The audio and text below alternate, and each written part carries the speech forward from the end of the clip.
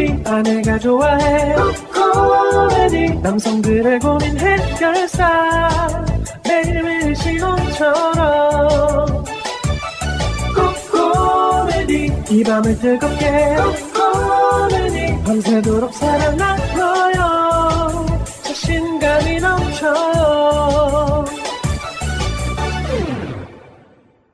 남성 기능 강화엔 코코메디 대표번호 080-255-0000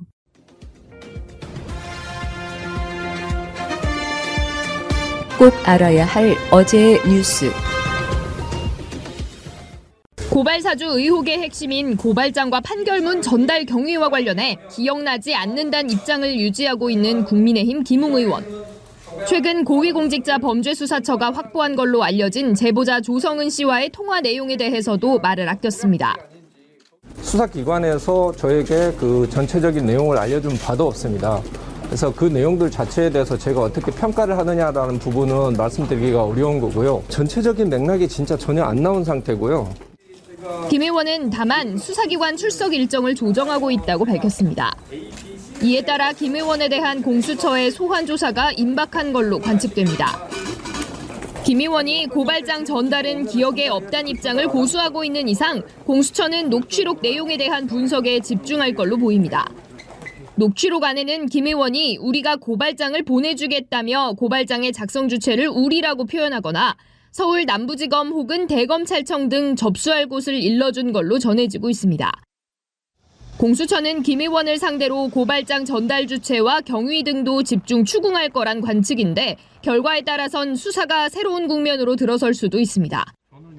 김 의원의 공개 소환 여부는 아직 정해지지 않았습니다. 연합뉴스TV 윤소리입니다. A씨는 임신 26주 차입니다. 백신 접종을 예약할 수 있다는 얘기를 들었지만 주저하고 있습니다. 부작용에 대해서 걱정을 하시는 것 같더라고요. 태아에게 영향을 주지 않을지가 제일 큰 걱정입니다. 저는 맞았는데 저희 와이프는 어찌됐든 간에 배 안에 아기가 있기 때문에 제가 섣불리 와이프한테도 뭐 맞아라 그렇게 말은 잘 못할 것 같아요. 실제로 온라인 커뮤니티에서는 이런 걱정을 하고 있다는 글이 계속 올라왔습니다. 맞겠다는 글도 있습니다. 불안하다는 반응도 많습니다. 우선 백신 자체가 태아에게 나쁜 영향을 주진 않습니다. 대신 엄마에게 항체가 생기면 태아도 보호받을 수 있습니다. 미리 맞으신 분들은 항체가 만들어지고 아기한테 전달될 확률이 높겠죠. 모유 수유 중에 맞아도 아이에게 나쁜 영향은 없습니다. 백신을 맞고 열이 나면 아세트아미노펜 계열의 해열진 통제를 먹으면 됩니다. 임신부라고 백신을 맞고 열이 나는 증상이 더 심한 건 아닙니다. 다만 임신 초기에는 의사와 상담해서 정해야 합니다. 대부분의 유산이 12주 이전에 일어나게 되고 태아의 상태를 먼저 확인을 하고 안전한지 본 다음에 전문의와 상담 후에 임신부 접종 예약은 잠시 뒤인 밤 8시부터 시작됩니다. 접종은 오늘 18일부터입니다. JTBC 김민희입니다. 2013년 경찰이 김미영 팀장 일당을 붙잡은 모습입니다. 조직 2인자를 비롯해 간부들까지 모두 28명을 붙잡았습니다. 김미영 팀장이라며 대출 안내 문자를 보낸 뒤 전화를 걸면 수수료를 챙겨가는 수법에 급하게 돈이 필요한 서민들이 피해를 봤습니다. 확인된 피해 금액만 80억 원, 실제로는 400억 원으로 추정됩니다. 이렇게 경찰이 조직 간부들을 붙잡는 사이 해외로 도주한 여성이 있었습니다. 조직원 김모 씨였습니다. 경찰이 인터폴 수배를 했지만 행적을 찾기 어려웠습니다. 김 씨가 다시 수면 위로 떠오른 건 2015년입니다.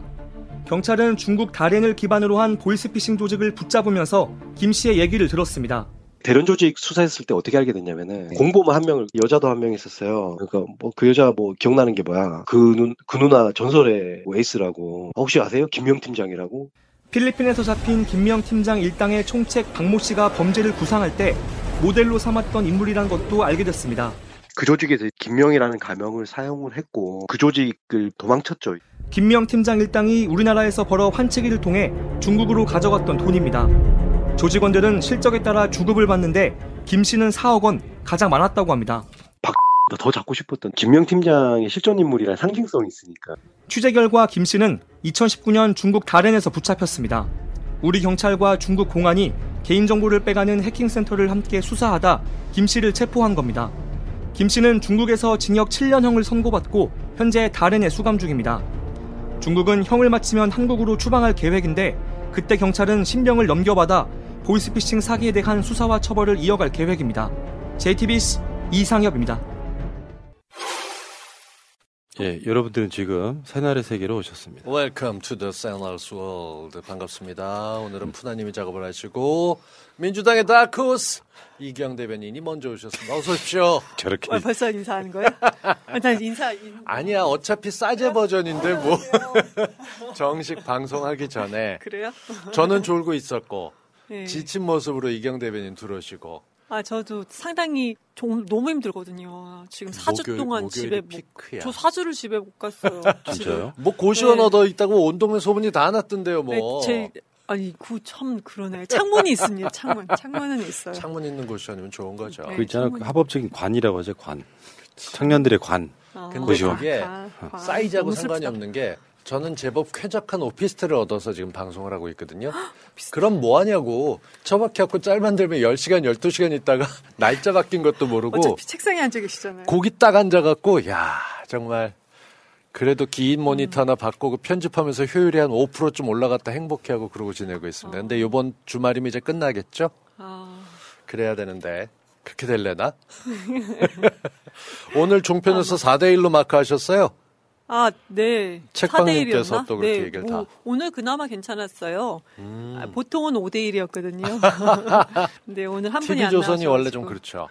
저 오늘 차근차근하게 저는 이제, 왜냐면 우리 후보 이미지가 약간 세셔가지고, 이제 꼭 끼리끼리 논다라고 말 들을까봐 일부러 좀 차분차분하게 오늘 그런 걸 받아들여야지 아닌 척하고 버틸려고 저희 후보를 위해서. 저야 뭐 이재명 캠프의 고현정인데 뭐. 그렇지. 네? 다 중화시켜주는 거지. 이러다가 진짜로. 매장 시키려고 그러는 거니까요. 네? 받아들이시고. 불 맞아요. 그러면 안 되세요. 그냥 받아들이세요. 어떡하면 좋아. 큰일 났네. 이거 속눈썹 붙이고 막 이렇게 되게 메이크업. 쑥스러워하는. 제가 살다가 이런 얘기를 정말로 들어본 적이 없어요. 아니 이게 괜히 그런 여기 거지. 와서 메이크업 받고 들어요. 방송해 보니까 확실히 팀원들끼리 부정적인 이야기 하는 건 싫어해요. 서로 죽이 잘 맞는 걸 보고 싶어해.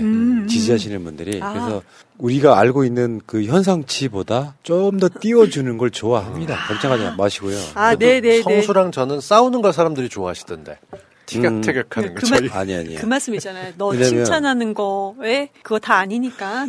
그게 아니라 이게 민주당 경선이랑 똑같은 구조에 놓여 있는 건데 예를 들면 4명 중에서도 H.O.T에도 강타 팬클럽이 따로 있는 거가 똑같은 옛날 거예요. 사람. H.O.T가 언제적이죠?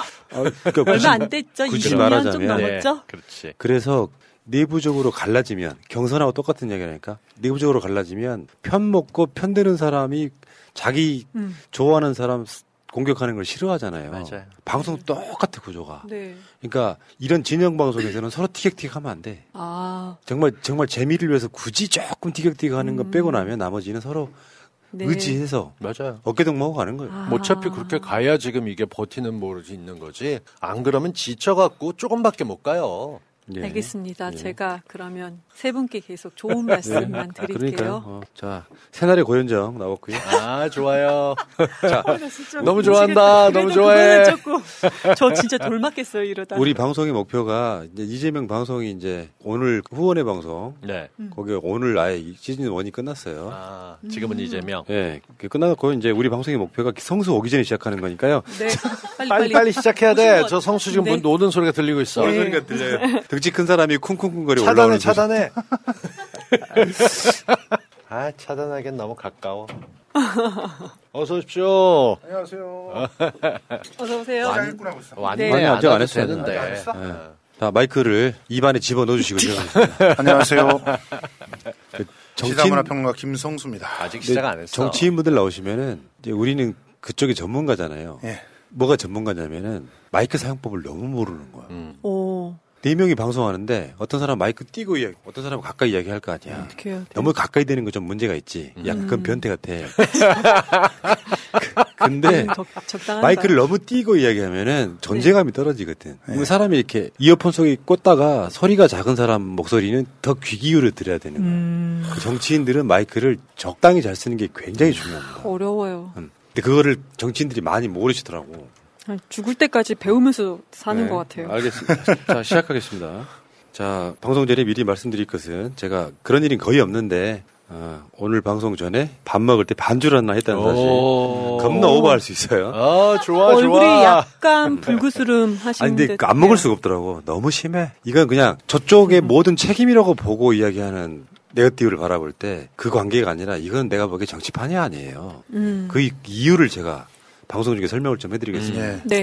소주 한 병을 먹어도 전혀 표시 안 나게 방송해드릴게요. 한 병이요? 진짜 우리 푸나님이 더 저렇게 상실감이 큰 거는 다 지금 그렇게 많은 그 고통과 희생을 당했던 그 호남 분들이 주도를 해서 이러고 있다는 거야. 그러니까 이게 뭐라고 표현할 수가 없어. 예. 일단 자, 방송 중에 하세요. 이제 그 여기까지 릴렉스. 지금은 예. 조금씩 해서 텐션을 조금씩 올리자고. 예.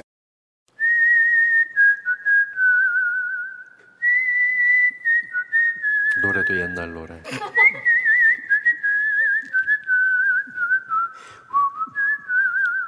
시작하겠습니다. 새날마켓 들어가시면 영세 중소기업 및 소상공인 힘내자 프로젝트가 있어요. 홈페이지 구축할 힘도 없고 이런 거 사용 못한다. 새날이 해달라. 지금 돈 없고 나중에 돈 벌어서 좋은 제품으로 보답할게 하시는 분들 빨리 지원하시라는 거고요. 자, 회원 가입도 좀 해주시고, 자, 오늘도 회원 가입 좀 가열차게 좀 부탁드리겠습니다. 소상공인 힘내자 프로젝트 있죠. 지금 여기에 여러분들이 좀 많이 신청 좀 하시고요. 우리가 최선을 다해서 홍보를 좀 해드릴게요. 지금 소문내 주소에 3군데 회사가 업로드 됐다고 합니다. 거기 가서 좀 구매도 좀 같이 해주시고. 이게 저희가 소상공인과 같이 하기 위해서 만든 마켓이기도 하니까 저희가 같이 입소문 내기 이걸 하고 있거든요. 네. 돈 없는 분들도 장사를 할 수 있게끔 도와드리고 싶어요. 여러분들 같이 한번 사회적 가치를 위해서 한번 연대해 주시기 바랍니다.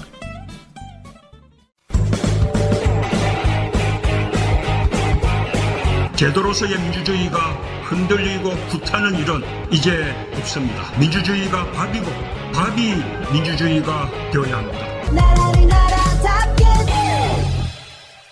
성수와 동수와 이경의 날 성동 2 164회 방송 시작하겠습니다. 성수, 동수, 이경 세 분 소개하겠습니다.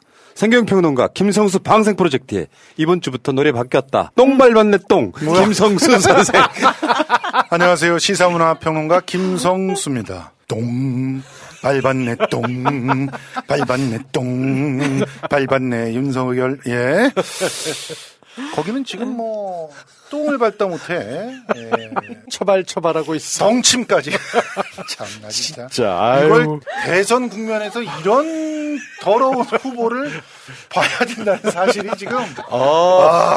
이경의 취향이 이제 드러나고 있습니다. 이런 걸 되게 좋아하는군요. 예.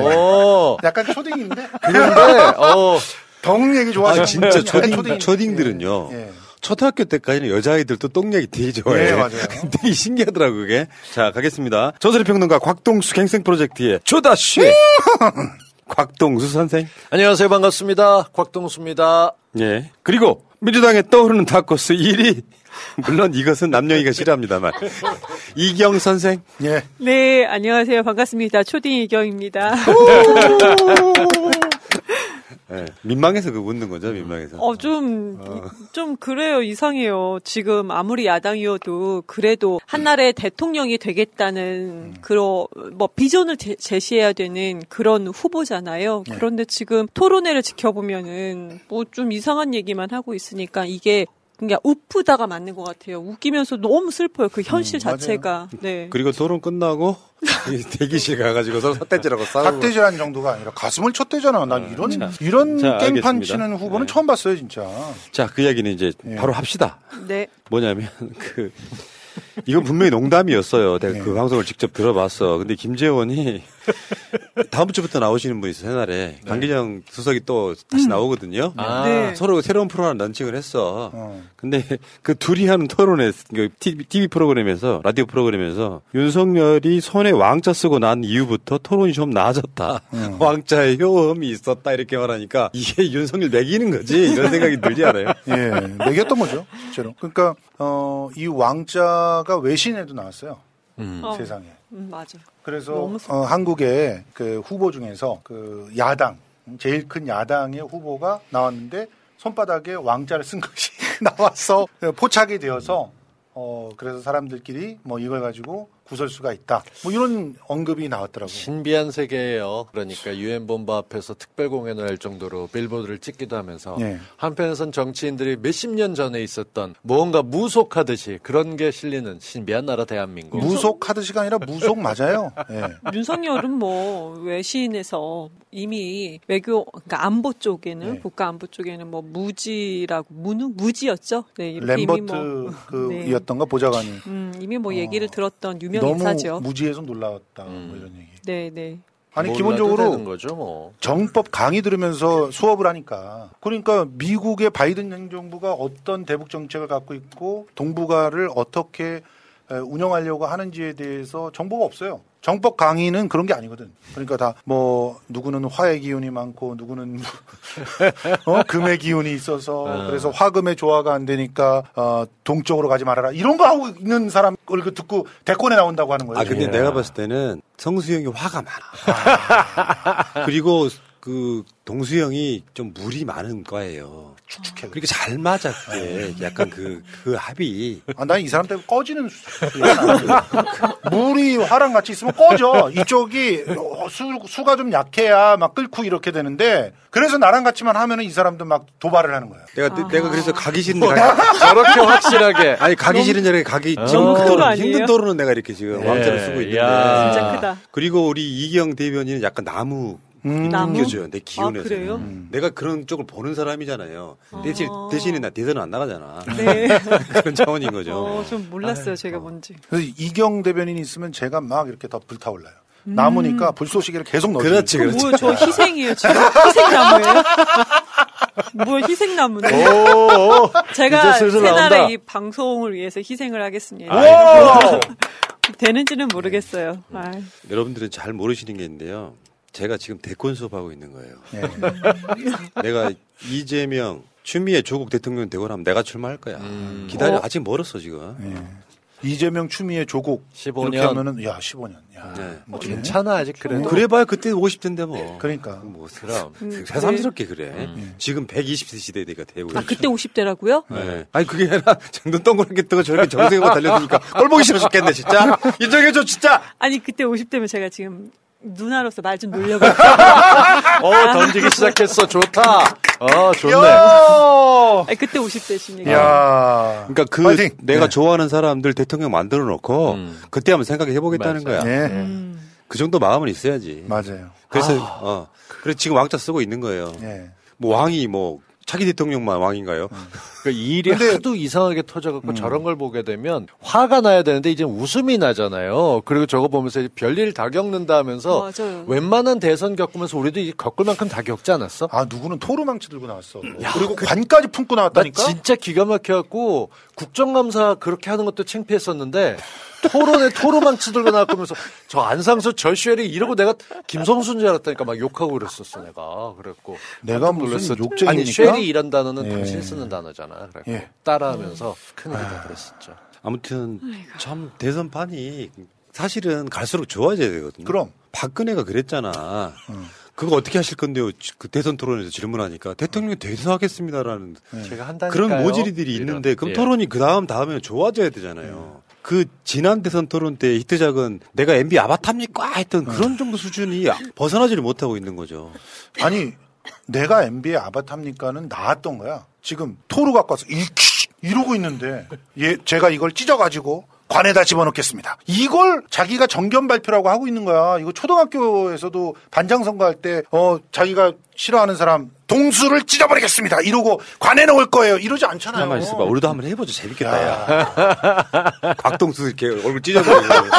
곽동수 TV 구독한 사람이 다 우리 구독 빼버리고 막 그런 거 하는 거야? 사람이 놀래게. 예. 근데 그렇게 하는 게 이제는 그나마 낫다 싶어요. 이게 남의 집안 뭐라고 할 게 아니고 우리 집 남의 집 할 거 없이 부족한 게 보이니까 어쩌다 이걸 어떡하냐고 그런 얘기들이 나오고 있고 제가 1, 2, 3, 4 계속 다 저쪽 당 토론회를 보거든요. 근데 왕자 쓰고 난 다음에 토론회가 좀 나아지긴 했던 건 근데 그걸 대놓고 김재원이 윤석열 매기려고 떠드는 걸 보면서 얘들까지도 정말 이게 어떻게 돌아가는 판인지 모르겠어요. 누가 누구 편인지도 모르겠고 한심해요 진짜. 우리가 얘기하는 게 저쪽 애들 하는 것보다 훨씬 더 정리되고 너무 우리 반성해야 돼. 걔들 너무 요즘 막 나가고 있어서. 아니 그러니까 내가 대선 수업을 받는 게 맞는 것 같은 게 진짜 한 230회에 가까이 정책 방송을 했잖아요. 제가 그렇죠. 무려 5년 넘게. 예. 그러니까 내가 보고 들은 귀가 엄청 높아진 거예요. 그러다가 국민의힘 토론회 보는데 진짜 유치원생들 얘기하는 것 같아요. 경제 정책이 뭐가 맞는지 틀린지 개념조차 없는 거예요. 맞아. 그 원희룡이 같은 그나마 정상으로 보였던 애도 이재명 지사가 형수한테 욕설했던 게 이재명의 비리를 이재선이 막기 위해서 그걸 막다가 욕설을 들었다는 거야. 소설을 쓰고 문예창작과예요 다. 잊지 않으셨죠? 하트를 꼭 눌러주세요. 오늘도 감사합니다. 팩트를 모르니까 그런 개소리 하는 거거든요. 그렇죠. 알고 진짜 이재선 심각했어요. 예. 내가 이재명 형이다라고 동네방에 떠들고 돌아다니고 난동 피우는 동영상까지 있는데. 그럼.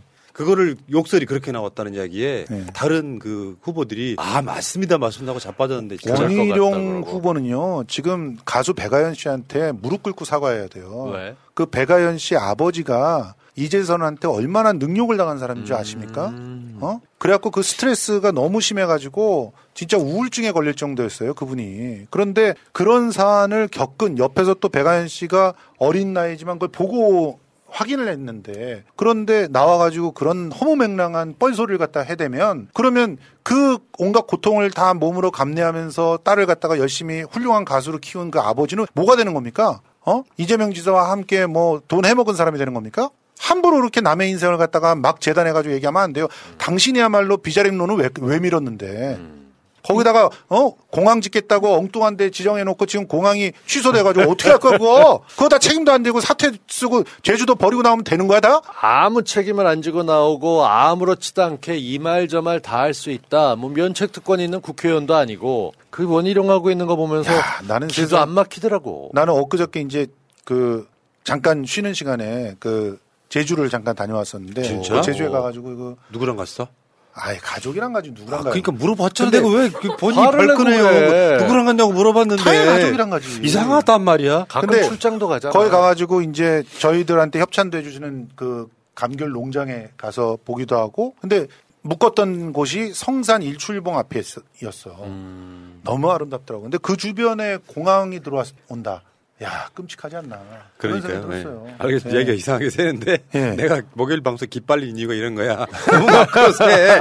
저 토론회 이렇게 한마디 하려고 했는데. 그렇죠. 예.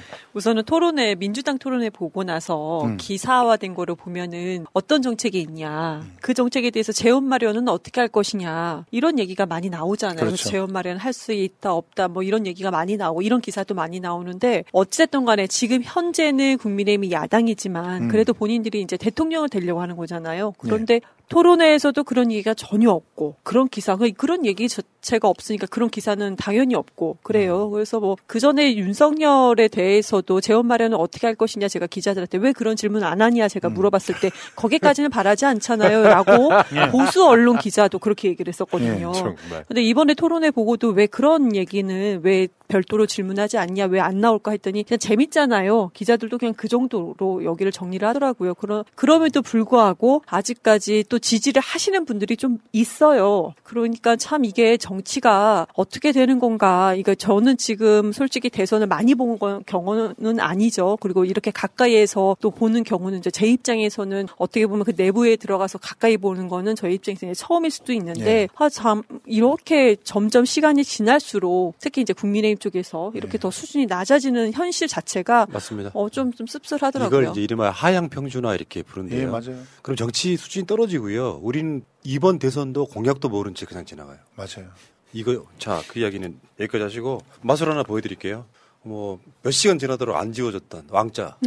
야, 지워졌어. 바로 깨끗하게 지워졌잖아요. 유성 매직 맞아요? 손가락 중심으로 씻어야 되는데 바닥까지 그러니까요. 씻었구나. 그거는 손가락 중심. 똥침 때문에. 그러니까. 그게 유성으로 해서 안 그러니까 이거 지워졌다고. 다시 보여줄게. 진짜. 네. 몸이 된 사람이. 유성이어야 합니다. 당신 윤석열 팬이야 지금? 이렇게 유성으로 이거 맞죠 이거? 유성 아니고 유성인가요? 이거. 유성 글씨도 보여주셔야 돼요. 아니 이 팬은 누구나 다 아는 유성 매직이에요. 그렇죠. 쓰잖아 유성 매직이라고. 그럼 요거를 지금 요거를 손세정. 거기서 얘기했어요. 지워지는 자리 있고 지워지지 없어. 않는 자리 아니, 있다. 말도 안 돼. 그렇게 막 그래서 다른 방송 해봤어. 그냥 알코올이 들어가면 다 지워집니다. 아니, 좋아. 그러면 지워지지 않는 자리 지금 있다. 완전히 지워졌잖아요. 다시 여기다가 유성 매직으로 이건 뭐 마술도 아니고 내가 이제 그 마술사 그 사람도 아니고. 아니, 우린 그건 다 알아. 이렇게 썼잖아. 요거 새로운 화장지 요걸로 지워볼게요.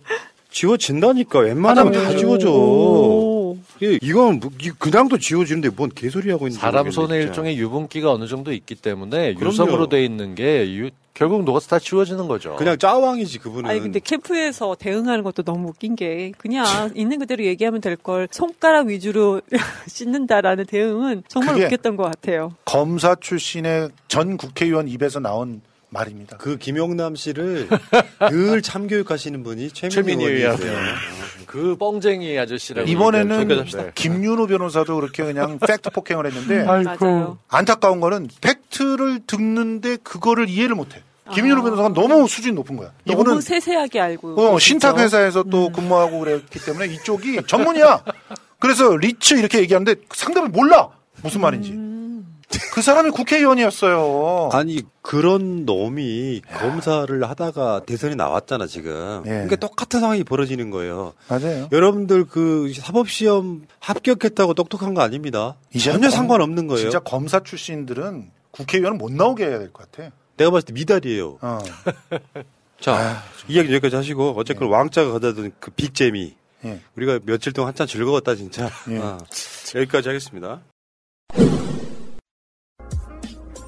보험 손해보지 마시고 마이보험 체크하세요. 비싼 보험료는 꼬박꼬박 내면서 나에게 꼭 필요한 보험인지 보상은 제대로 받을 수 있는지도 모르고 계신다면 마이보험 체크와 무료 상담 해보세요. 30여 개 보험사의 상품들을 비교 분석해서 내는 보험료는 줄이고 받는 혜택은 높게 고객에게 가장 유리한 보험 가입, 보험 유지 방법을 알려드립니다. 정직한 보험 전문가들이 고객 편에서 꼼꼼하게 챙겨드리는 마이보험 체크. 대표 전화 1800-7917 홈페이지는 한글로 마이보험체크.com 카톡에서 마이보험으로 친구 추가해서 상담할 수 있습니다. 새날과 꾸준히 연대했던 바로 그 업체입니다. 자, 여러분들 기다리시는 공신력 있는 여론조사. 대한민국에서 가장 응답률 높은 여론조사 좀 알려드리는 시간입니다. MBS 여론조사. 일단 이번 주 대통령 직무수행평가 쉽게 표현하면 대통령 지지율 43%. 역대급이죠. 우리 문 대통령 잘한다. 자, 다음에 똑같아요. 지난주랑. 다음에 정당 지지도 한번 보겠습니다.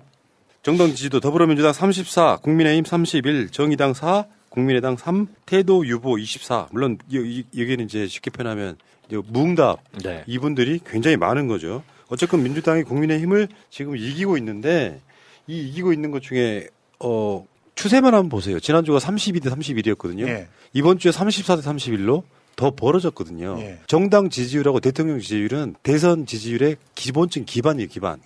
이 상황에서 지금 국민의힘 50억 클럽이라든지 곽상도라든지 이런 것들이 반영돼서 정당 지지율이 벌어진. 그러니까 사실상 우리가 지금 그 이번에 리얼미터 여론조사 보면은 대장동 게이트에 이재명 책임이다라고 하는 게 50% 나왔다. 그 여론조사요 응답률이 3% 정도밖에 안 돼요. 그러니까 정치 고관여층이 부끄러운 줄 모르고 찍는 그 여론조사는 믿지 않고요. 게다가요, 그 KSOI 그 대표가 나와가지고 자백을 했어요. 실제로 자기네들이 면밀하게 그 응답을 하는 분들의 퍼센테이지를 봤더니 보수층이 결집도가 상당히 높더라. 그래서 전반적으로 35%에서 많을 때는 40% 가까이가 보수층이 응답을 하더라. 그에 반해서 진보층은 25%에서 많으면 33% 정도밖에 응답을 안 하더라. 그러니까 가장 보수층이 적을 때 35, 가장 진보층이 많을 때 33, 2% 정도가 차이가 나는 거예요. 균형적으로 안 된다는 걸 자백을 했다니까. 오케이. 자, 그리고 ARS 조사가 정당 지지율 세대별로만 잠깐 볼게요. 세대별로. 여기서 이제 우리가 극복해야 될 지점이긴 한데 이재명이 후보가 됐을 때 어떤 경우인지까지 설명을 해드릴게요. 더불어민주당 지금 10대에서 20대까지 19, 국민의힘 28. 이 지점이 굉장히 좀 어려운 지점이긴 합니다. 현재로서는. 근데 여러분들이 지금 보셨다시피 국민의힘하고 민주당하고 지지율이 한 3% 차이밖에 안 나기 때문에 당연히 이런 여론조사가 나올 수밖에 없고요. 일단 어쨌건 10대, 20대는 민주당이 좀 힘들다. 이거 매주 말씀드리고 있어요. 자, 대선 후보 적합도록 하겠습니다. 다자 대결일 경우 이재명 26, 윤석열 17, 홍준표 15, 이낙연 11. 이 여론조사는 이런 지점이 있죠. 지난주에 기억들 하신다면 이재명 지사가 29였습니다. 맞아요. 이 3포인트가 떨어진 이유는 이건 네거티브 효과고 그럼요. 포탈이나 언론을 도배하고 있는 대장동 효과인 건 맞아요. 맞습니다. 그건 인정해야 되는데 그렇다면 윤석열 지지율이 올라야 되잖아. 윤석열 지지율은 떨어지거나 보합 이 상태거든요. 맞아요. 근데 그 밑에서 홍준표가 막 치고 올라오고 있는 그림을 여러분들 보고 계시는 거예요. 홍준표는 또 1% 올랐네요.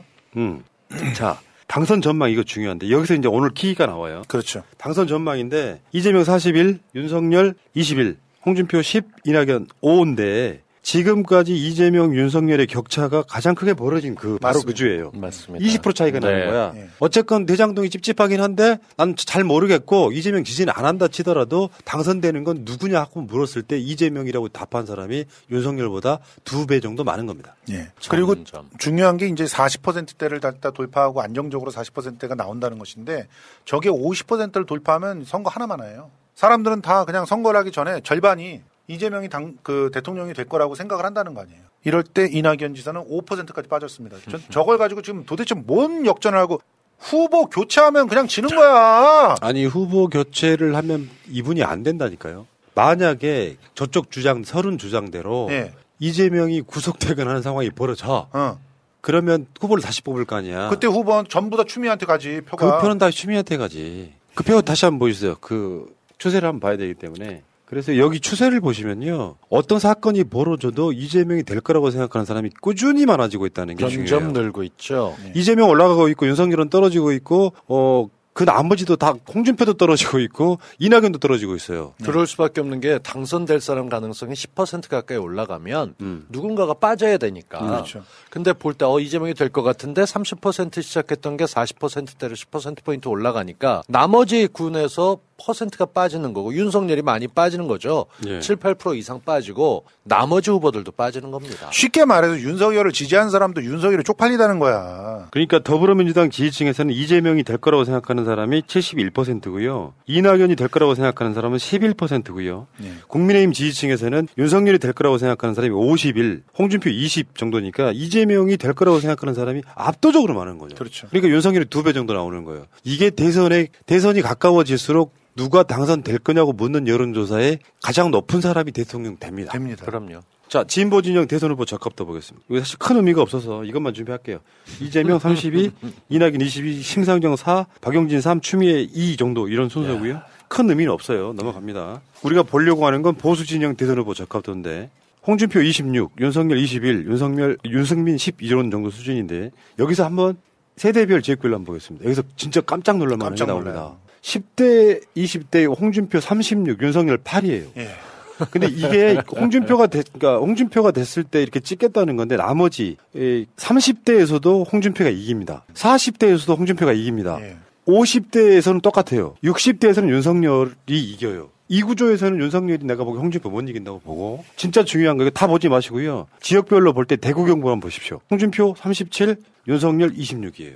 뒤집어졌어요. 완전 뒤집어졌어요. 지금 윤석열은 후보가 안 될 가능성이 매우 높아지고 있죠. 저러니까 윤석열이 지금 똥줄이 타가지고 뭐 위장당원들이 들어온다 뭐 이따위 주장을 하는 거예요. 근데 진짜 웃긴 거는 그 위장당원이라고 하는 논리도 자기가 발견한 게 아니라 이봉규 유튜브 보고 나서 주장을 한 거야. 아니 세상에 믿을 사람 없어도 그렇지 이봉규를 보고 이봉규가 정치평론가냐? 그거는 너네 종편에서나 그랬던 거야. 이봉규는 그냥 한량입니다. 한량. 그거 유튜버지 이제는. 윤석열이 진짜 좀 더 버텨줘야 되거든요. 왜냐하면 윤석열에 대해서는 할 말이 참 많아요. 건들도 되게 많고 그리고 더 이상 뭐 더 밝혀질 것도 많은데 근데 이렇게 빨리 윤석열이 지지율이 빠지면은 재미가 없는데 근데 홍에 대해서는 솔직히 검증은 상당히 많이 되어 있거든요. 그리고 그동안에 활동을 너무 하지 않아서 뭔가 특별한 게 뭐가 더 있을까 고민은 지금 하고 있는 것 같아요. 캠프 내에서도. 그래서 윤석열이 좀 더 오래 지켜주고 버텨줬으면 좋겠다라는 생각은 그 듭니다. 도표 좀 한 번 더 볼게요. 몇 가지 좀 볼 게 있어요. 진짜 역선택인지 아닌지 한번 봐야지. 더불어민주당 지지층에서는 홍준표 26, 윤석열 3이에요. 극단적이긴 하죠. 그러니까 근데 문제는 이런 게 있어요. 아까 보여드렸던 대구 경북에서의 여론이 굉장히 중요하거든요. 그럼요. 저쪽 세력의 본산이기 때문에 그쪽에서 똑같은 생각을 한다는 거거든요. 지금 대구 경북 부울경 다 뒤집어졌잖아. 그래서 지금 더불어민주당 지지층이 홍준표를 역선택함으로써 대혼란의 국민의힘을 만들어주는 것이 우리 선거 전략이에요. 맞습니다. 아이고 숨차라. 사실 저쪽 당은 지금 누가 될 거냐보다 4위에서 누가 컷오프로 올라갈 거냐인데 이게 진짜 끔찍해요. 오로지 딱 하나 4.15 총선이 부정선거였다 외치는 황교안이 올라서게 되면 이준석의 당론과 정면 충돌합니다. 이거 사리판이 되는 거죠. 이거 말도 안 되는 얘기라고. 근데 어설프게 편들어줬던 윤석열이 이걸 계속 받아줘야 되나 갈등이 될 것이고 그렇다고 원희룡이 올라오게 되면 껄끄러울 사람은 홍준표입니다. 매회 토론 때마다 홍준표를 상대로 외교 참교육을 하고 있어요. 그렇죠. 그리고 자기가 잘 알고 있다라고 뻐기고 있고. 근데 이게 올라올 가능성은 없지만 하태경이 올라오게 되면 이 국방과 관련해서 참교육 담당입니다. 홍준표를 대상으로. 그러니까 이런 거 보게 되면 누가 올라와도 마뜩치 않은데 여기서 정말 올라오길 바라는 최재형이 올라올 수 있을까를 보는 것도 관전 포인트고요. 조중동이 열심히 밀었던 후보가 최재형이거든요. 그렇죠. 우리는 1, 2위를 갖고 다투지도 않아. 2위를 어떻게 조용히 시킬까 이게 있다면 저쪽은 1, 2, 3위에 대해서 관심도 있지만 4위가 누가 올라오냐에 따라서 1, 2위에 영향이 상당히 갈 거예요. 그렇죠. 여기서 제일 좋은 건 황교안입니다. 황교안이 들어오면 판이 깨져요. 이게 대통령을 뽑는 게 중요한 게 아니라 청문회가 돼서 4.15 총선 얘기를 하느라 과거로 갈 거고. 예, 맞아요. 실제로 그 토론하는 거 봤을 때 황교안은 진짜 징하게도 남의 말을 안 듣습니다. 그러니까 남이 뭐라고 질문을 하든지 간에 자기는 할 말을 준비해가지고 그 말만 하고 나가요. 난 이런 후보 처음 봤어. 예. 야, 무슨 귀에다가 뭐 귀마개를 갖다 하고 토론하는 것 같아. 우리도 그런 사람 있어. 발음이 좀 이상하긴 하죠. 그래도요, 무시하지 마세요. 황교안이 이 여론조사에서 2%나 나왔어. 특히나 대구 쪽에서 반응이 좋습니다. 2%나 나오신 분은 그렇게 욕하시면 돼요, 이 양반들아. 2%를 무시하는 거지. 참. 세상에 근데 최재형 얘기는 안 할 수 없는 게 최재형을 그렇게 조중동이 밀었는데 도대체 뭘 갖고 있는 겁니까? 최재형이 1% 나왔어. 뭐 이렇게 퍼센트 나온 사람은 욕하지 마. 아니, 그래도 1% 나왔어. 정의화가 웬만해선 지지하다가 철회한다고 했던 정도를 보면 이게 실제로는 더하다는 거죠. 꾸며줬는데 그만큼인데 아무도 말을 잘 안 걸고요. 근데 저 표에서 모르겠다. 무응답인 사람이 홍준표보다 높아요. 무응답 28이고 홍준표가 26이니까. 누굴 지지하기 참 어려운 선택지지, 저기는. 정말 축제로구나. 고문이야, 고문. 맞아. 자, 다음에 가상대결 중요하죠. 지금부터는 진짜 중요한 게 당선 가능성하고 가상대결인데, 이건 이제 본선 경쟁력이 있을 때 다 논란 치우고 막상 어떤 후보가 올라갔을 때 이기느냐를 한번 보는 건데요. 이재명하고 윤석열 한번 붙여볼게요. 44대 33입니다. 오차 범위 밖에서 이기고 있습니다. 지금 여러분들 그 순서를 보시면은 더 벌어졌죠. 그렇죠. 43이었던 게 44로 올라가고 34였던 게 33으로 내려갔잖아요. 어쨌건 이재명은 윤석열하고 붙으면 무조건 이겨요. 지금 이 상태로는. 그렇습니다. 다음에 이낙연 윤석열을 한번 볼까요? 이낙연 윤석열은 이 여론조사에서 39대 35 오차 범위 내에 있어요. 이거를 세대별 지역별로 보지는 않을 것 같고요. 제가 오늘 술 먹은 효과가 나네요. 순서를 어쩌는데. 자, 그러면 여기서 아까 좀 전에 죄송해요. 보람 PD. 세대별 지역별로 한번 볼게요. 이재명하고 윤석열 말이에요. 그거 중요하거든. 아까 민주당이 분명히 10대, 20대 지고 있었잖아요. 이재명이 윤석열하고 붙으면 10대, 20대에서 이깁니다. 그렇죠. 그래서 10대, 20대, 30대, 40대. 야, 40대는 62대 19네.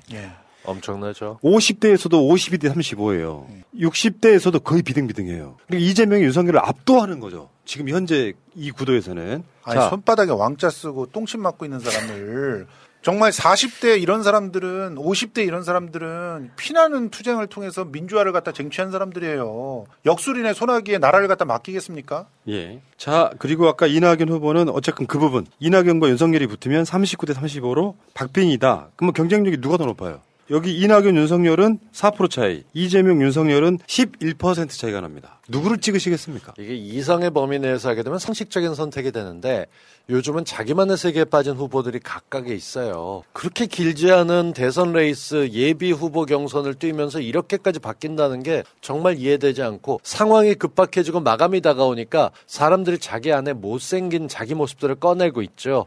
캠프에서 대처하는 능력 보게 되면 만약에 이 나라에 위기가 왔을 때 자기 혼자 벽 보고 현실 외면하고 고집 부릴 사람하고 정보 듣고 압박까지만 그래도 느긋하게 제대로 대응할 사람이 티가 나는 순간입니다. 그런데 의외로 여러분들 보시기에 의외로 윤석열보다 홍준표 경쟁력이 훨씬 높다는 걸 보여주는 양자 대결입니다. 그렇죠. 이재명, 홍준표 이렇게 붙어요. 3%로. 그러니까 점점 더 붙고 있어요. 추세가. 점점 붙고 있단 말이에요. 이게 이제 우리가 조심해야 될 포인트고 문제는 이재명 40, 홍준표 37인데 이게 이낙연 홍준표로 붙으면 상당히 괴로운 결과가 나옵니다. 다져요. 이낙연 35, 홍준표 40. 점점 더 벌어지고 있어 그리고. 그러니까 일단 이쪽 진영의 생각을 해보면 그래도 이쪽 진영에서는 이재명은 이깁니다. 그럼요. 윤석열은 압도적으로 이기고 홍준표는 오차범위 안에서 이기고. 근데 저 이낙연으로 붙여놓으면 이낙연하고 윤석열은 거의 비등비등하고 홍준표하고는 져버린단 말이죠. 누구를 찍으시겠냐고요. 저는 조금 상상을 하지 못했던 부분이었어요. MBS 여론조사이기 때문에 굉장히 정확한. 그래도 우리 조사예요. 후보가 이낙연 후보하고 홍준표 후보하고 됐을 때 진다는 거는 이게 왜 그러냐면 상상도 못했어요. 이낙연 후보가 보여준 게 없잖아요. 지금까지 계속 그 네거티브 하는 것밖에 없어요. 이런 상태에서 지지하는 사람들이 불안해지는 거예요. 중도에 있는 친구들이 봤을 때는 오히려 홍준표가 더 상식적이다. 그렇지. 몰아세우면 오히려 그럴 수도 있죠. 그렇게 말씀하면 안 되죠. 하지만 여유가 있다면 묻는 말에 왜 그 정말 목에 뭐 하나 걸려 있는데 마셔도 물만 넘었는데 안 걸리는 것처럼 이낙연 대표의 대답을 보면 동문서답의 귀재 이런 얘기가 붙거든요. 이게 예스야 노예를 잘 몰라요. 써놓은 걸 봐도 이게 무슨 뜻인지 모르겠거든. 이런 거에 대해서 젊은 층들은 더 답답해합니다. 정치 언어의 귀재죠. 그게 이제 그 비슷한 캐릭터가 하나 있었죠. 박근혜 때 황세모 씨라고요.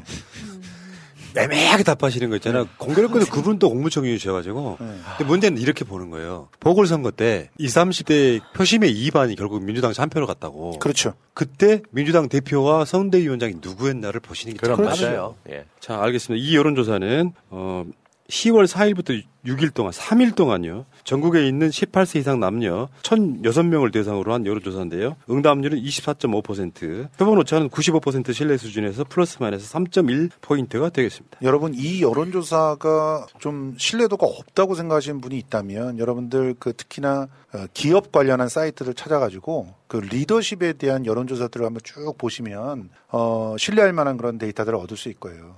지금 특히나 20, 30대의 젊은 층들이 제일 싫어하는 리더가 누군지 아십니까? 뭔가를 결정해야 될 때 결정하지 않고 애매모호하게 말한 다음에 그래서 어쩔 수 없이 뭔가를 결정해서 일을 추진했는데 그 책임을 다 남한테 떠넘기는 사람. 그런 사람이 가장 안 좋은 리더라고 돼 있어요. 이재명 후보가 했던 얘기가 생각이 나요. 왜 성남에서도 그러고 경기도에서 그 내가 공약률이 높은 거, 공약 이행률이 높은 거는 내가 유능해서가 아니다. 정말 거기 있는 공무원들이 유능해서다. 그럼 이 공무원들이 유능하게 어떻게 하냐? 책임을 본인이 지는 거다. 맞아요. 그러니까 그들이 일할 수 있게끔 해놓고 모든 책임을 만약에 안 됐을 경우에 책임을 내가 지면 된다. 맞습니다. 그럼 그들이 책임을 지지 않기 때문에 그 일에 대해서 정말로 일을 잘 끝내놓으려고만 한다는 거죠. 본인이 근데 책임지게 된다면은 그 일을 어떻게 하면 책임지지 않을까라고 하면서 계속 피해간다. 이런 얘기를 했거든요. 한 5, 6년 전에 장동건 씨가 나오는 드라마에서 장동건 씨가 이런 대사랍니다. 그 사람이 대표거든요. 대표인데 이제 부하가 막 걱정을 하고 있으니까 그렇게 얘기해요. 걱정 마. 책임은 내가 져. 그러라고 나한테 월급 많이 주는 거야. 이렇게 얘기를 한다니까? 우리는 무슨 책임질 게 있으면 성소영에게 책임을 지도록 하겠습니다. 네. 자, 여론조사는 여기까지 합시다. 그럼 월급을 많이 주든가. 기 좀 안 빨리게 좀 해줘요. 네. 좀 긴장 좀 해줘. 왕자 또 써버린다. 자, 일단 화면 한번 보겠습니다. 김만배, 박영수가 부산저축은행 수사 때 대장동에 인연이 만들어진 게 그때입니다. 맞아요. 주인 검사가 당시에 윤석열이었어요. 맞아요.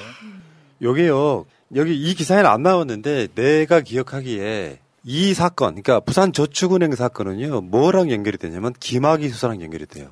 그게 뭐냐면, 부산저축은행에 관련된 로비스트가 김학의의 일종의 후견인이었어요. 스폰서였다고. 요거 사건을 덮은 게 윤석열이었습니다. 그러니까 김학의 사건이 수면 위로 올라오지 못하게 막았던 게 윤석열이었는데 이 인연의 구조가 있는 게 지금 오늘 단독으로 나왔거든요. 그러니까 김만배하고 박영수가 이미 부산저축은행 수사 때 이미 그때 맞춰져 있었고 거기에 주인 검사가 윤석열이었어. 네. 그러면 이미 그 관계가 만들어졌는데 최근에 김만배 누나가 윤석열 아버지 집 사준 거랑 연관이 있는 거죠. 당연하죠. 인연이 이렇게 만들어졌는데 근데 윤석열이 토론에서 뭐라 그랬습니까? 김만배 그 사람 잘 모른다. 그럼. 어떻게 모를 수가 있어. 가까운 척 해가지고 오히려 위험하다는 생각이 들어서 거리를 뒀다 있다고 얘기를 하고 있죠. 거리를 두긴 뭔 거리를 둬. 지금 윤석열은 까면 깔수록 파면 팔수록 자기가 덮은 죄들 그래서 덮은 걸로 돈을 챙긴 그런 죄들 때문에 자기 목줄을 죄어올 겁니다. 지금 부산저축은행 같은 경우도요. 저기에서 손해난 돈이 1,800억이에요. 그 1,800억이 어디로 날아갔겠어요? 자기 돈 아니면 되는 거죠, 그분들은. 그리고 조직이나 그런 것들은 어떻게든 되는 거고. 저 개인적으로 좀 독특한 견해. 이 가까운 사람과 가깝지 않은 사람을 구분할 때 술 좋아하시는 분들은 아실 거예요.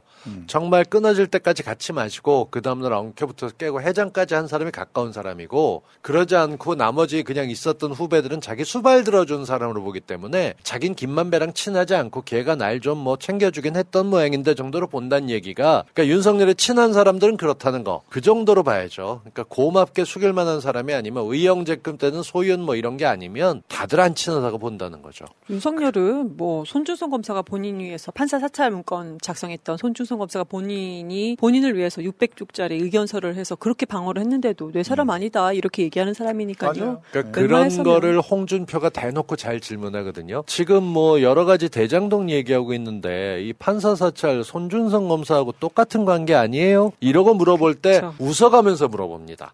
그럴 때 20대 지지율을 팍 치솟는 거죠. 그렇죠. 저 노인네 제대로 펀치 날렸다 뭐 이런 얘기들을 보는 거니까 참 세상 돌아가는 거 보면 이제 친했냐 안 친했냐 측근이냐 아니냐 이건 돈을 해먹은 사람이 따로 있고 원한 관계에서부터 권력을 쓴 게 뻔히 보이는데도 적은 말할 것도 없고 우리 내부에서도 이런 거를 판단이 안 쓰는 사람들이 대선에 나왔다는 것 자체가 우리가 대선 캠프 꾸리면 저거보단 더 잘할 것 같지 않아? 그렇죠. 네. 그러니까요. 정말 기가 막혀갖고 우리 신출기몰 할 것 같은데 날라다닐 것 같아. 밀어줄 땐 밀어주고 비판할 땐 비판하고 하면서 호감과 비호감을 왔다 갔다 해야 되거든. 네. 그래야 막 비호감 짓하다가 호감 있는 짓거리 하면 또 마음이 풀리고 그러면서 다이나믹해지는데 끊임없이 비호감으로 가니까 야, 저 사람들 보면 선거를 잘 모르는구나. 안 뛰어봤구나. 이런 얘기하기는 정말 묘한데 이건 솔직한 얘기예요. 이재명 캠프가 썩 잘하는 게 아니에요.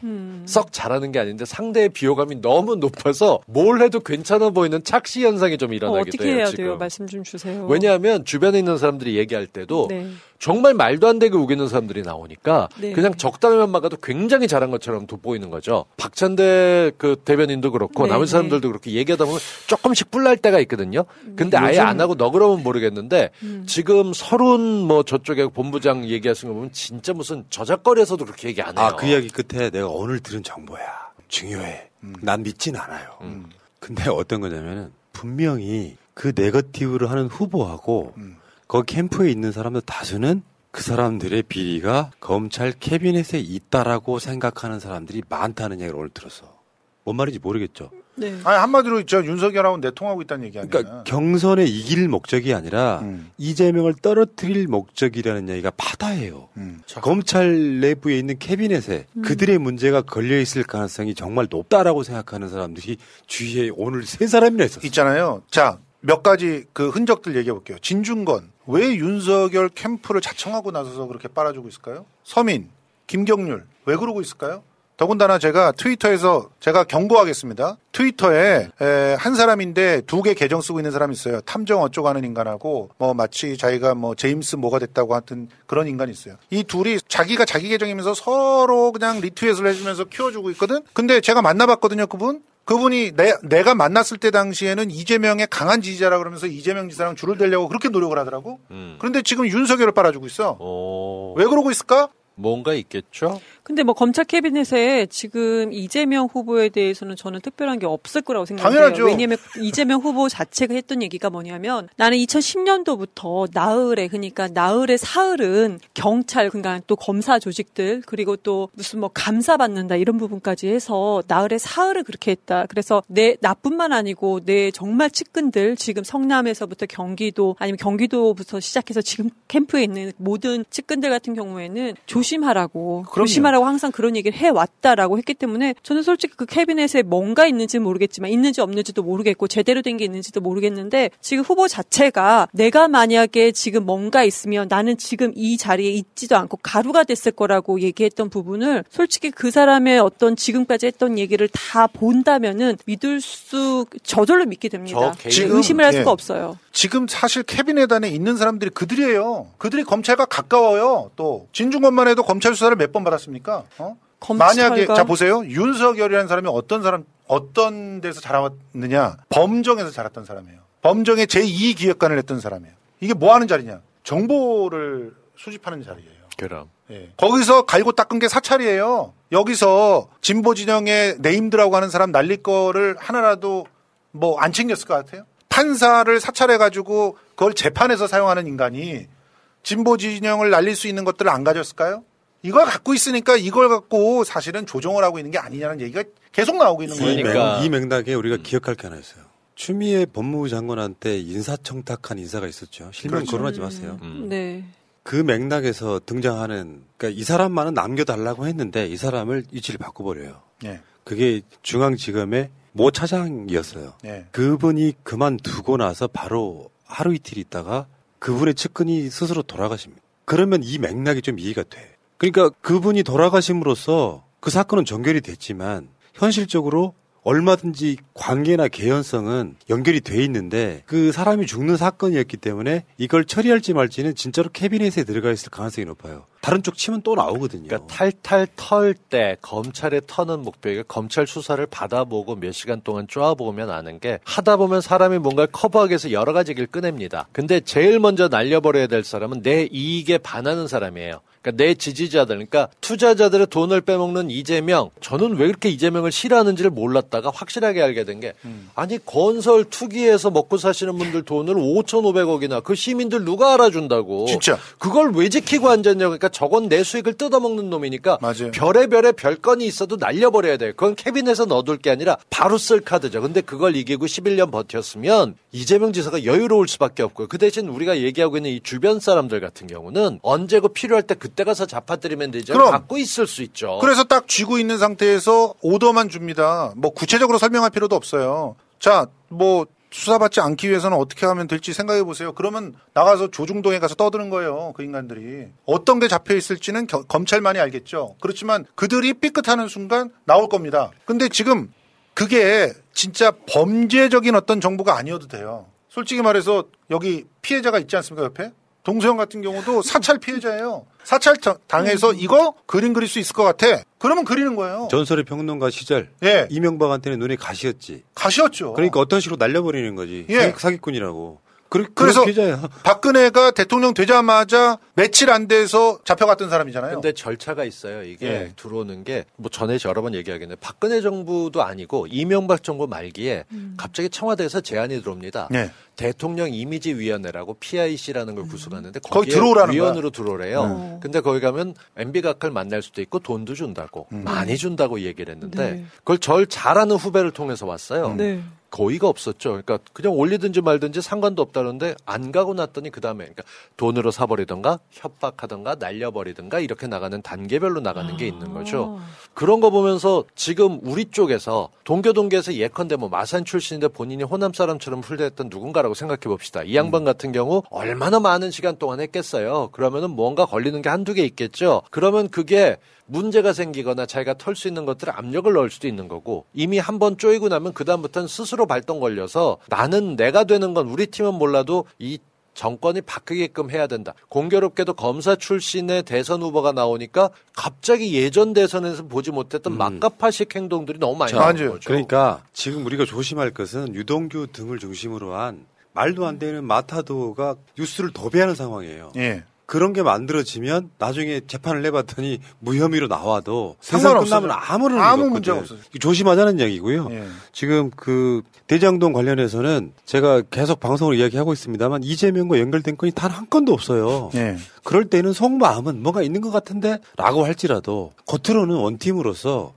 윤석열의 고발 사주 큰 거 하나 터졌잖아요, 지금 최근에. 이런 것들을 공격해주면서 원팀 어떤 그 같이 싸우는 느낌이 있어야 되거든. 그건 관심도 없어, 지금. 일단 확실한 건 민주당 공식 입장은 검찰 조사가 끝난 다음에 뭐라면 생각하면 모를까 지금은 특검 갈 이유가 전혀 없다가 당의 공식 입장입니다. 그러니까 당의 입장을 대선 후보가 안 따라가는 게 말이 안 되지. 그리고 또 뭐 경선만 끝나면 이번 경선만 끝나면 TF 꾸려갖고 대장동 박살내겠다 그러고 있어요. 솔직히 보세요. 자. 다른 거 다 떠나서 김윤우 변호사가 오늘 진짜 명언을 하더라고. 증거로 말하는 겁니다. 증거가 있는 곳에 수사를 해야죠. 혐의와 증거가 없는데 어디를 갖다가 몸통이다 어쩌고 하면서 말 갖고 하는 거? 이거는 수사가 아니다. 그거는 그야말로 협잡질이지. 자, 그러면 증거가 어디 있습니까?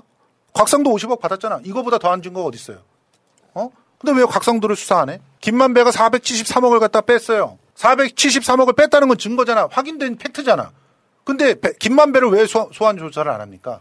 그리고 무슨 유동규하고 뭐 계속 이재명 얘기하는데 유동규랑 이재명은 실제로 만난 적이 없어. 특히나 제가 유동규가 돈을 받았다는 2020년에는 만난 적이 없어요. 그러니까 이게 진짜 언론의 협잡질에 지금 알겠습니다. 넘어가고 있는 뗄감을 넣기 위해서 국민의힘 대선 후보들은 당대표를 모시고 한자리에서 기자회견합니다. 예. 그러니까 이게 군불대기가 증여한 거 있으면 어떤 놈이든 먼저 넣어서 들고 흔들어요. 국민의힘 아시죠? 이 금감이 국감할 때 이 대장동 50억 약속 리스트라는 걸 들고 흔드는 게 국민의힘 의원이에요. 무언가 괜찮으면 의원들은 자기 살 길 하는데 없으니까 같이 고호만 외치고 특검 가자 하는 겁니다. 이게 정치.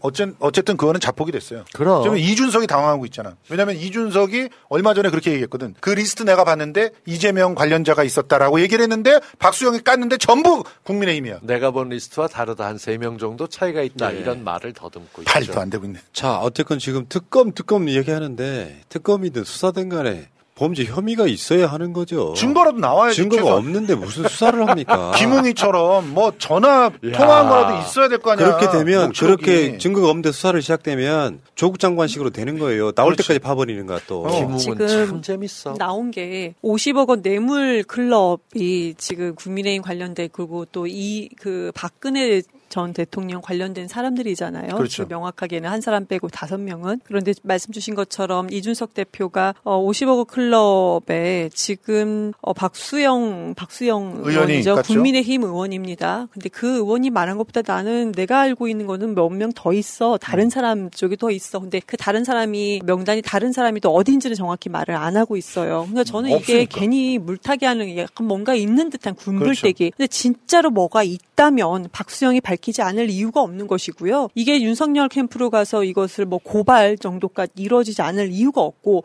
국민의힘 당내에서 아니 검찰 조직에서도 지금 그 고발장을 받아가지고 국민의힘 당에서 이걸 고발을 하는데 진짜 뭐가 있으면 왜 고발을 하지 않겠어요. 그런데 한 가지 확실한 것은 이 사람들은 뭐가 없습니다. 네. 고발을 지금 못해요. 왜냐? 고발을 만약에 본인들이 잘못되면은 이제 이재명 캠프에서는 그전에는 민주당에서 막 고발 같이 맞대응하고 이거 잘 못했어요. 솔직히 예. 민주당은. 근데 이재명 캠프에서는 만약에 다르죠. 그렇게 하면 무고죄로 우리 같이 고발할 것이다. 이러기 무고죄 때문에 정도가 아니라 허위사실 유포, 선거법 위반이에요. 그럼요. 그래서 다 날아가는 거예요. 그냥 거고. 일순간에 정치 생명 끝나. 그래도 저쪽 당은 운이 좋아요. 지금 다른 이슈로 덮잖아. 그런 걸 어떻게 고발하냐만 알고 있는데 이 정체불명의 의사도 아닌 분이 한 분 나오면서 모든 이슈가 다 바뀌었죠. 알겠습니다. 자, 여기까지.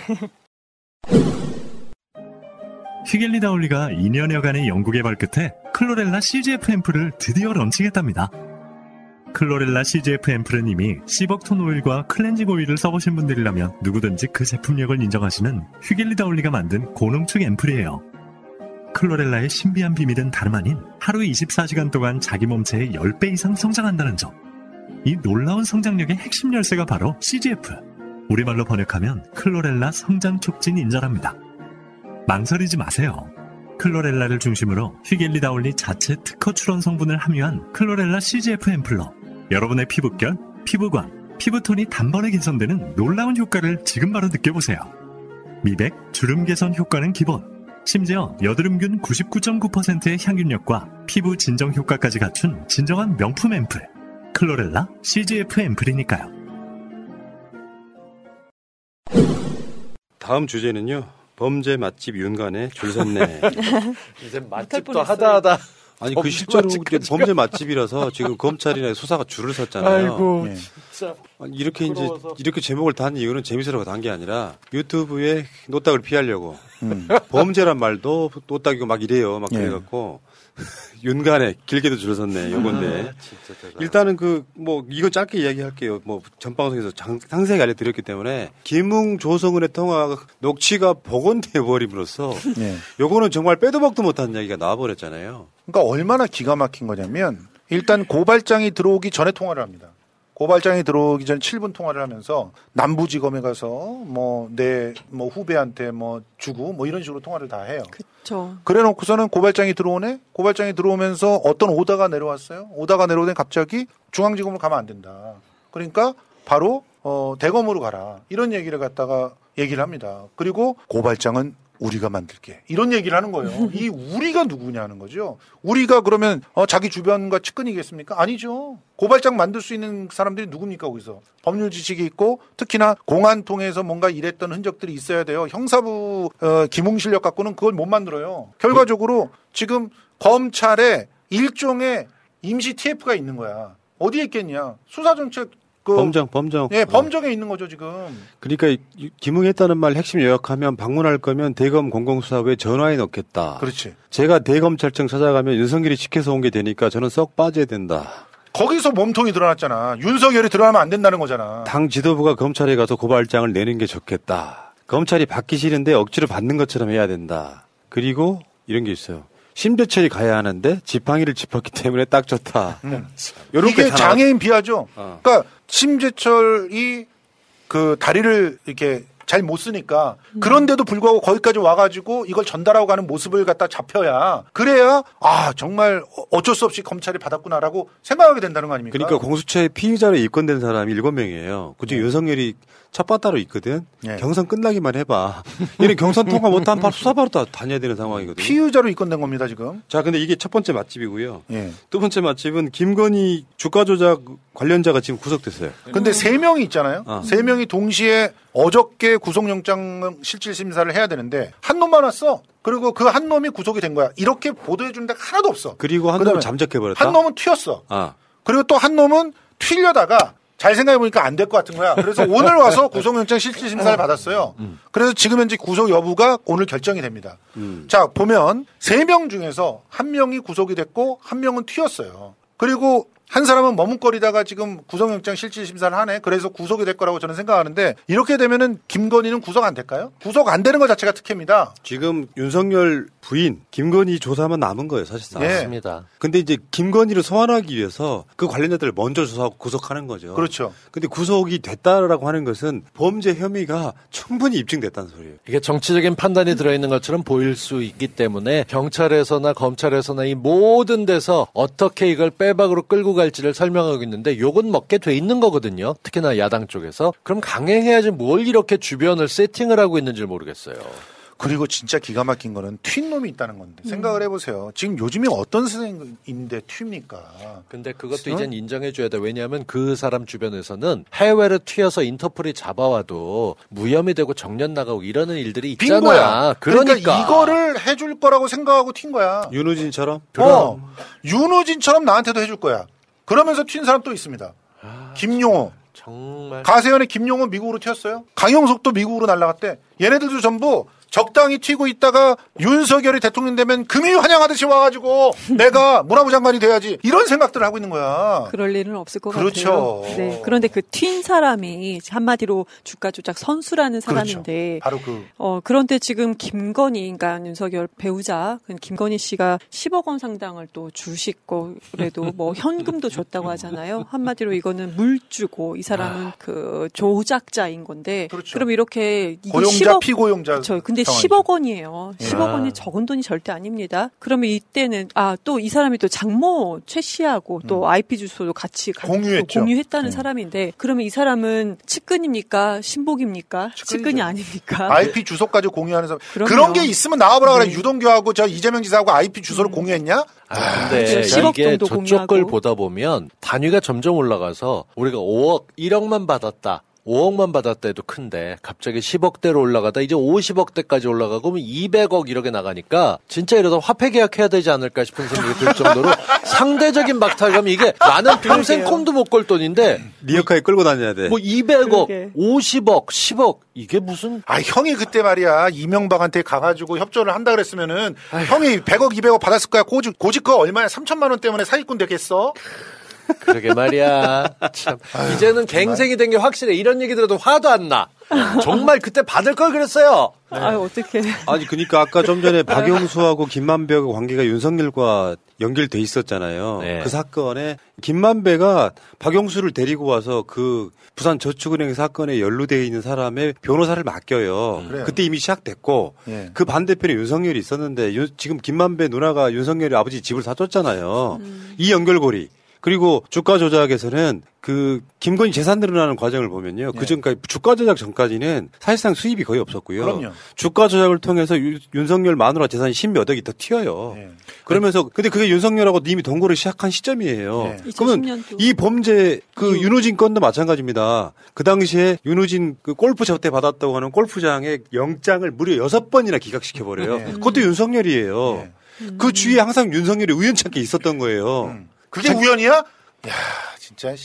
필연 캠프라는 말은 사실 윤석열이 가져가야 될 이름인데 거기는 하다 보면 다 우연이 아니라 이건 어쩔 수 없었다가 되는데 정말 어이가 없어요. 그 전까지 김건희는요. 이력서 위조해가면서 초등학교에서 뭐 가르쳤다 고등학교에서 이렇게 해가면서 어떻게든 시간에서 스펙 쌓아서 좀 괜찮은 강의할까 먹고 살까 하던 그런 사람이었는데 어떻게 돈을 벌었는가가 그 사람에게 확실하게 중요해야 되는데 그 건도 형 그렇게 넘어가면 안 돼. 아니 세상에 이력서 조작해가지고 허위 이력으로 강사를 따냈는데 이거는 왜 수사 안 해?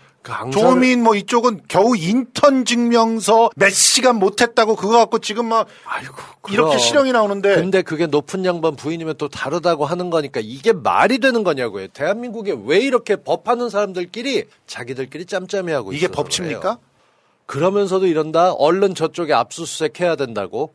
이재명 쪽을 참 모든 압수수색으로 다 쓸어버려야 된다면서 자기 주변에선 자기는 뭐든 들어오면 다 막았어. 정말 이런 사람들이 어디 있습니까? 윤석열은 진짜 내로남불의 선두주자 같은 사람이죠. 맞아요. 그 모든 의혹들 저번에 저 토론하는 거 보니까 그 측근 뭐 이야기 그러니까 뭐 이재명 지사한테 뭐 이동규 이런 사람들이 유동규 이런 사람들이 이렇게 연결돼 있다는 이야기를 막 해.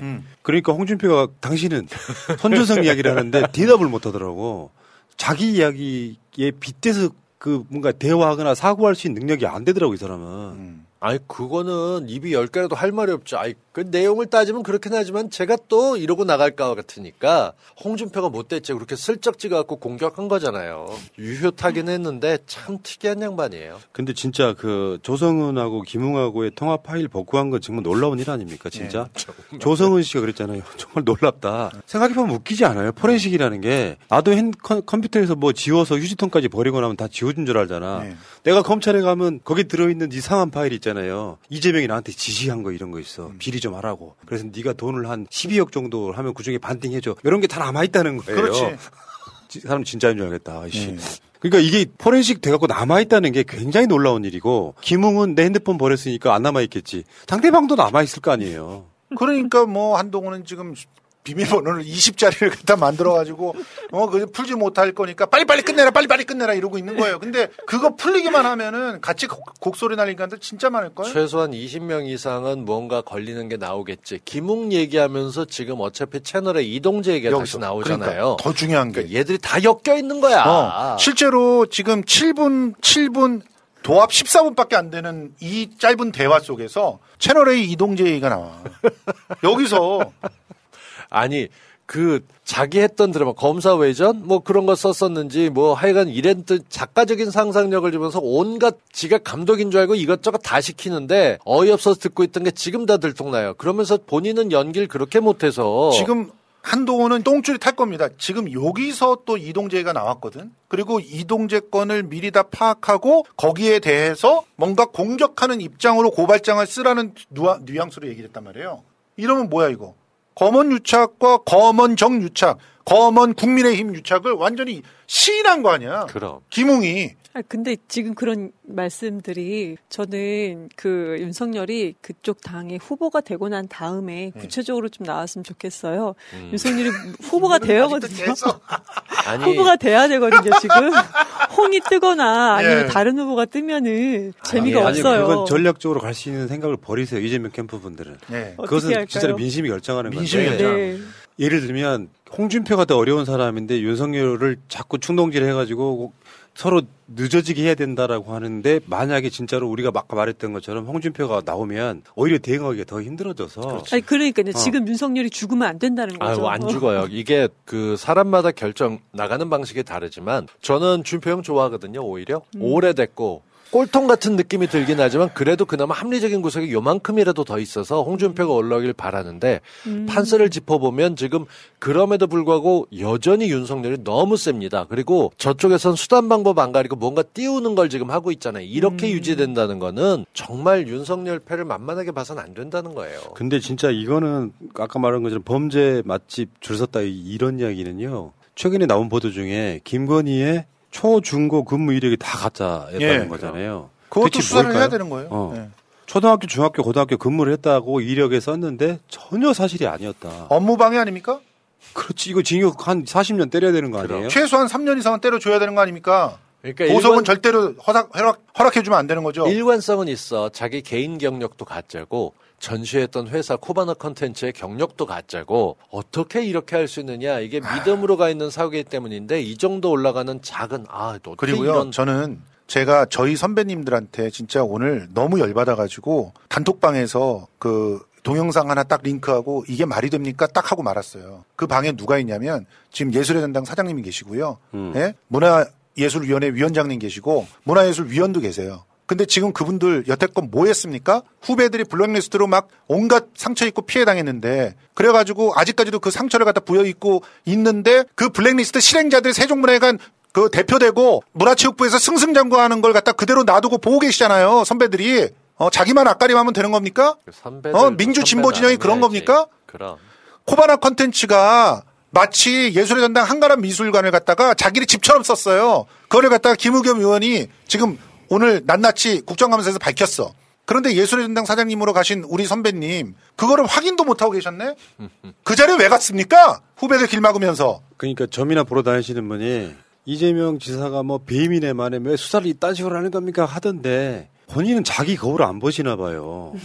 자기 진짜 부인 드러나는 거 한번 보세요. 부끄러울 정도잖아. 그리고 부인의 뭔가 문제가 있을 때는 제 결혼 전의 일입니다. 그럼 뭉개고 넘어갑니다. 주가 조작은 동거 하고 난 뒤에 벌어진 일이라니까. 아니 이력서 써있고 이런 것들은 자기 결혼 전이라고 얘기하는 걸 보면서 무슨 사람이 잘못했던 거에 대한 책임지는 게 없이 결혼 전에 했으면 다 상관없는 거야. 어떻게 그렇게들 잘 그 빠져나갔다고 생각하는 게 너무 웃겨요. 나는 팔자에 없는 남의 여자 살아오는 얘기를 공부를 좀 해봤거든요. 그러니까 그 김건희 재산이 불어나는 과정에 무슨 일이 있었는가 윤석열하고 언제부터 동거를 했는가 쭉 보니까 진짜로 주가 조작은 사실상 윤석열의 힘으로 막아주고 수사 못하게 막아주고 김건희 재산이 10몇억이 불어나는 시기라니까요. 아니 게다가 이 윤석열이가 얼마나 힘이 있는지 세상에 뭐 솔직히 말해서 다들 알고 있겠지만 예술의 전당 사장도 그냥 저기 압구정동에서 소극장 그 하고 있던 사람을 데려다가 박근혜가 꽂았거든요. 그리고 나서 거기서 한가람 미술관 같은 데가 본인이 펑크를 했어. 전시회를. 본인이 펑크를 했으면 3년을 못 가. 저는 예술의 전당이 그렇게 허술한 데인지 처음 알았어요. 전시회를 예약했다가 펑크를 낸 그 팀한테 40일 후에 또 줍니다. 전시회를. 야, 예술의 전당은 진짜 오페라 하우스는 정말 기가 막힌 그 공연장이잖아요. 예. 뭐 그런 말이 있어. 우리나라에서 제일 그 음향이랄까 그게 좋은 공연장이라고 알려져 있잖아. 아무도 못 들어가 거기는. 아니요. 거기를 박명성 같은 사람은 박근혜 캠프에 있었던 사람인데 거기를 자기 집처럼 써요. 그냥 거기 레파토리를 갖다가 막 대줘. 그래놓고 돈을 갖다 나눠 먹고. 이게 이렇게 아사리판으로 운영이 됐던 거를 그러면 정권이 바뀌어갖고 새롭게 들어간 분은 그거부터 들여다봐야지. 그리고 그 일들을 누가 했는지. 걔네들 잡아다가 이런 짓 하는 인간들은 다시는 그쪽 길에서 잊지 못하게 만들어야 되지 않습니까? 그럼 문화부 장관 말씀하시는 거죠? 문화부 장관도 그렇고요. 예술의 사장도 그렇고요. 뭐 하는 겁니까 다들? 알겠습니다. 이게 짐 빠진 이유가 이런 것 때문에 너무 세잖아 지금. 알겠어요? 알겠습니다. 자기 분야니까. 뭐. 자, 그러니까 문제는 너무 화가 나더라. 범죄 맛집이라는 게 장난 아니야. 봐봐봐. 지금 그 고발 사주로 공수처에 수사받고 있는 게 7명인데 그중에 한동훈, 김건희도 들어가 있어. 그리고 얼마 전에 MBC 보도에 장모 양평에서 800억 번 거예요. 이것도 밑에 보면 보이시겠지만 그 김성교 당시 양평 군수 인허가 내준 놈이 더 기가 막힌 거야. 윤석열 캠프에 들어가 있어. 측근이죠. 오늘 그래서 좀 전에 새날 들어오기 직전에 전화가 걸려와서 자기가 저 사람 잘 안다고 그쪽에서 땅 짓고 있다고 뭐 취재를 할 생각 없냐고 그래서 제가 김성수 평론가한테 알려주겠다고 원래 취재 잘하고 있거든요. 이게 그래서 윤석열이 대선을 나왔기 때문에 수사를 받는 게 아니고 윤석열이 이 수사 안 받으려고 대선 나온 거야 이게. 정확히 알아야 돼. 맞아요. 저거는 진짜 심각하잖아요. 보세요. 유동규는 지금 이재명 캠프에 없습니다. 이재명이 잘랐어요. 이미. 아니 저기 경기도지사 캠프 2018년 때도 그때도 없었습니다. 없었어요. 네. 그러니까 저 사람은 뭐가 묻어 있다고 생각되니까 이재명 지사는 철저하게 잘랐어요. 그런데 저 보세요. 윤석열이 여주지청장일 때 여주지청장의 관할이 양평군입니다. 근데 그 양평 군수인 사람이 윤석열 장모에게 그 윤석열 장모는 그 전까지 뭐 했던 사람인 줄 아세요? 석촌호수 주변에서 저 누구야 삼부토건 회장 만나기 전엔 석촌호수 주변에서 그 포장마차 하던 사람이에요. 또 폐지 준다고 그런 줄 알았지. 아니구나. 뒤쪽으로 박수 치면서 뒤로 걸어가시는 분이니까. 그러니까 석촌호수 주변에서 포장마차 하다가 돈을 좀 만진 분이. 잠깐만, 포장마차 하다가 돈 좀 만지면 안 돼요? 아니 근데 돈을 좀 만진 분이 그 다음에 삼부토건 회장을 알게 된 이유로 승승장구예요. 왜냐면 거기 삼부토건 회장이 관리하던 검사 변호사들을 갖다가 자기가 같이 공유하면서 그러면서 승승장구하기 시작해서 이제는 부동산 개발에 손을 대는 거야. 거기 들어가는 돈이 수천억이에요. 그런데 단 한 번도 부동산 개발을 안 해본 사람에게 그 사업을 줍니다. 양평군수가. 그래서 800억의 순이익이 나요. 그러니까 사용 허가 난 그 시점까지 공사를 해야 되거든요. 예. 근데 그 공사를 지나도록 계속 안 하고 있어. 2년을 넘게. 그러면 나중에 이게 지자체가 그 무효화 시키면 되거든요. 그렇죠. 근데 자발적으로 그거를 시야를 연장을 해줘. 그리고 결국 완성되고, 그러니까 공사를 안 했던 이유가 어떤 그 공사비 같은 것들이 좀 충당이 안 되는 상황이었던 것 같아요. 예. 그러면서 그거를 합법적으로 만들어 주니까 요거 분양해가지고 800억을 벌었다. 그 사이에 또 집값이 올라갑니다. 대장동은 아무것도 아니야. 지금 아무것도 윤석열 아니에요. 가족만 그렇다고 범죄 예. 맛집 윤간에. 그 800억을 누구한테 줬을까요, 그럼? 그 800억 갖고 지금 대선하는 건 아닙니까, 혹시? 안 줬을 거야. 어디든 숨겨놨겠지. 최근에 윤석열 그 계좌로 현찰이 좀 들어갔어요. 예. 그게 어떤 돈인지 윤석열이 해명하고 있지 않거든요. 예. 그게 내가 봤을 때는 최은순이 우리 서방 쓰라고 윤서방 쓰라고 줬을 가능성이 높은 돈이 있어요 지금. 최근에 그 보도로 나온 것도 있는데 네. 어쨌든 간에 지금 윤석열은 그 고발 사주건에서 지금 자기 줄줄이 엮여 있지. 지 마누라까지. 지 마누라는 주가 조작에 얽혀 있어서 지금 측근들 구속되면서 이제 소환만 남았지. 최은수는 이런 보도 쏟아지고 있고 지금 보석을 취소한 애 많이 하지만 보석 장소를 옮긴다는 얘기가 있어요. 그건 처리가 됐어요, 실제로. 이거 어마어마한 맛집 아니에요? 범죄 맛집. 정말 범죄 한 맛집. 일가가 이렇게 수사받은 적이 있었나요? 근데 이렇게 수사 받으면서도 계속 빠져나갈 수가 있는 게 정말 특이하고요. 아니 세상에 이건 누가 돌봐주는 사람이 있지 않고는 불가능해. 그 장모가 남양주 화도로 주거 제한이 돼 있었어. 그런데 열린공감TV가 가가지고 그 자리에 온 적이 없다는 걸 다 장면으로 동영상으로 다 입증을 해줬네? 그런데 그 다음날 주거 이전. 마침 이걸 하려고 하고 있었는데 현실적이었는데 가면서 동기의 판사가 봐주죠. 정말 이게 법치입니까? 윤석열 장모 보석으로 풀어준 놈도 윤석열 동기야. 네, 걔요. 걔가 주거를 갖다가 옮겨준 그 윤강렬이. 근데 걔가 이번에 지금 그 보석까지 허락을 해준 그 판사예요. 근데 정말 재밌는 게요. 이게 자기가 위험하게 된 몸을 살해야 되잖아요. 제가 오죽 궁금 오늘 낮에 정신과 의사하고 통화를 했어요. 야, 말을 안 하고 입 다물고 있어야 되는 사람인데 왜 자꾸 전화 걸면 받아갖고 자기한테 손해볼 얘기를 자꾸 떠들어?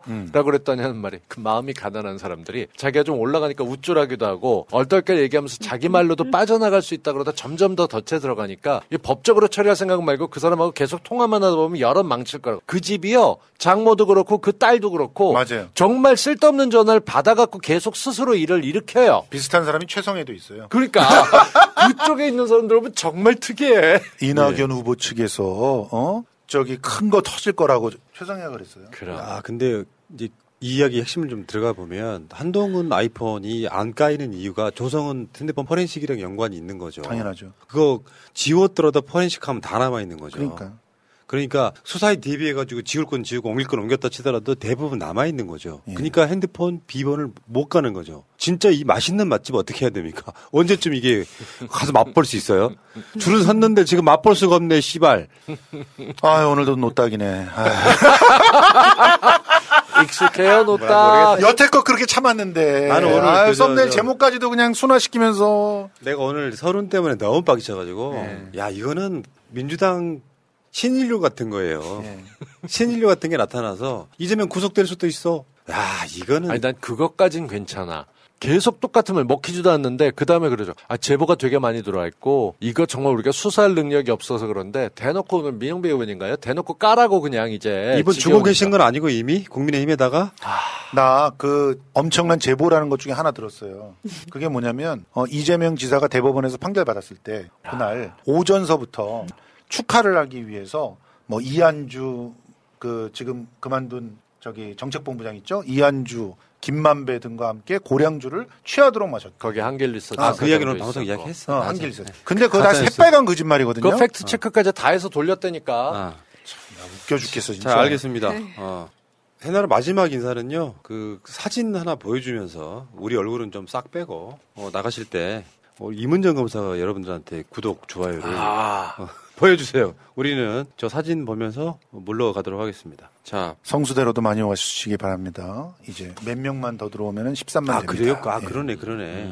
몇 명만 더 들어오면 몇 명이라고? 한 20-30명만 더 들어오면 아니 그러니까 몇만 명에 13만? 13만. 13만에 네. 얼마 안 남았네. 그렇죠. 13만이면 이제 준재벌 좀 되는 거예요. 무슨 준재벌이야. 10만 넘었는데.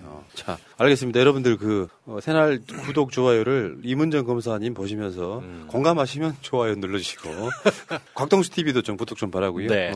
이경 대변인은 유튜브 채널 만드시기 바라고요. 자, 새날 물러가겠습니다. 고맙습니다. 물러갑니다. 감사합니다. 고맙습니다. 완전한 대한민국 문재인과 손잡고 다시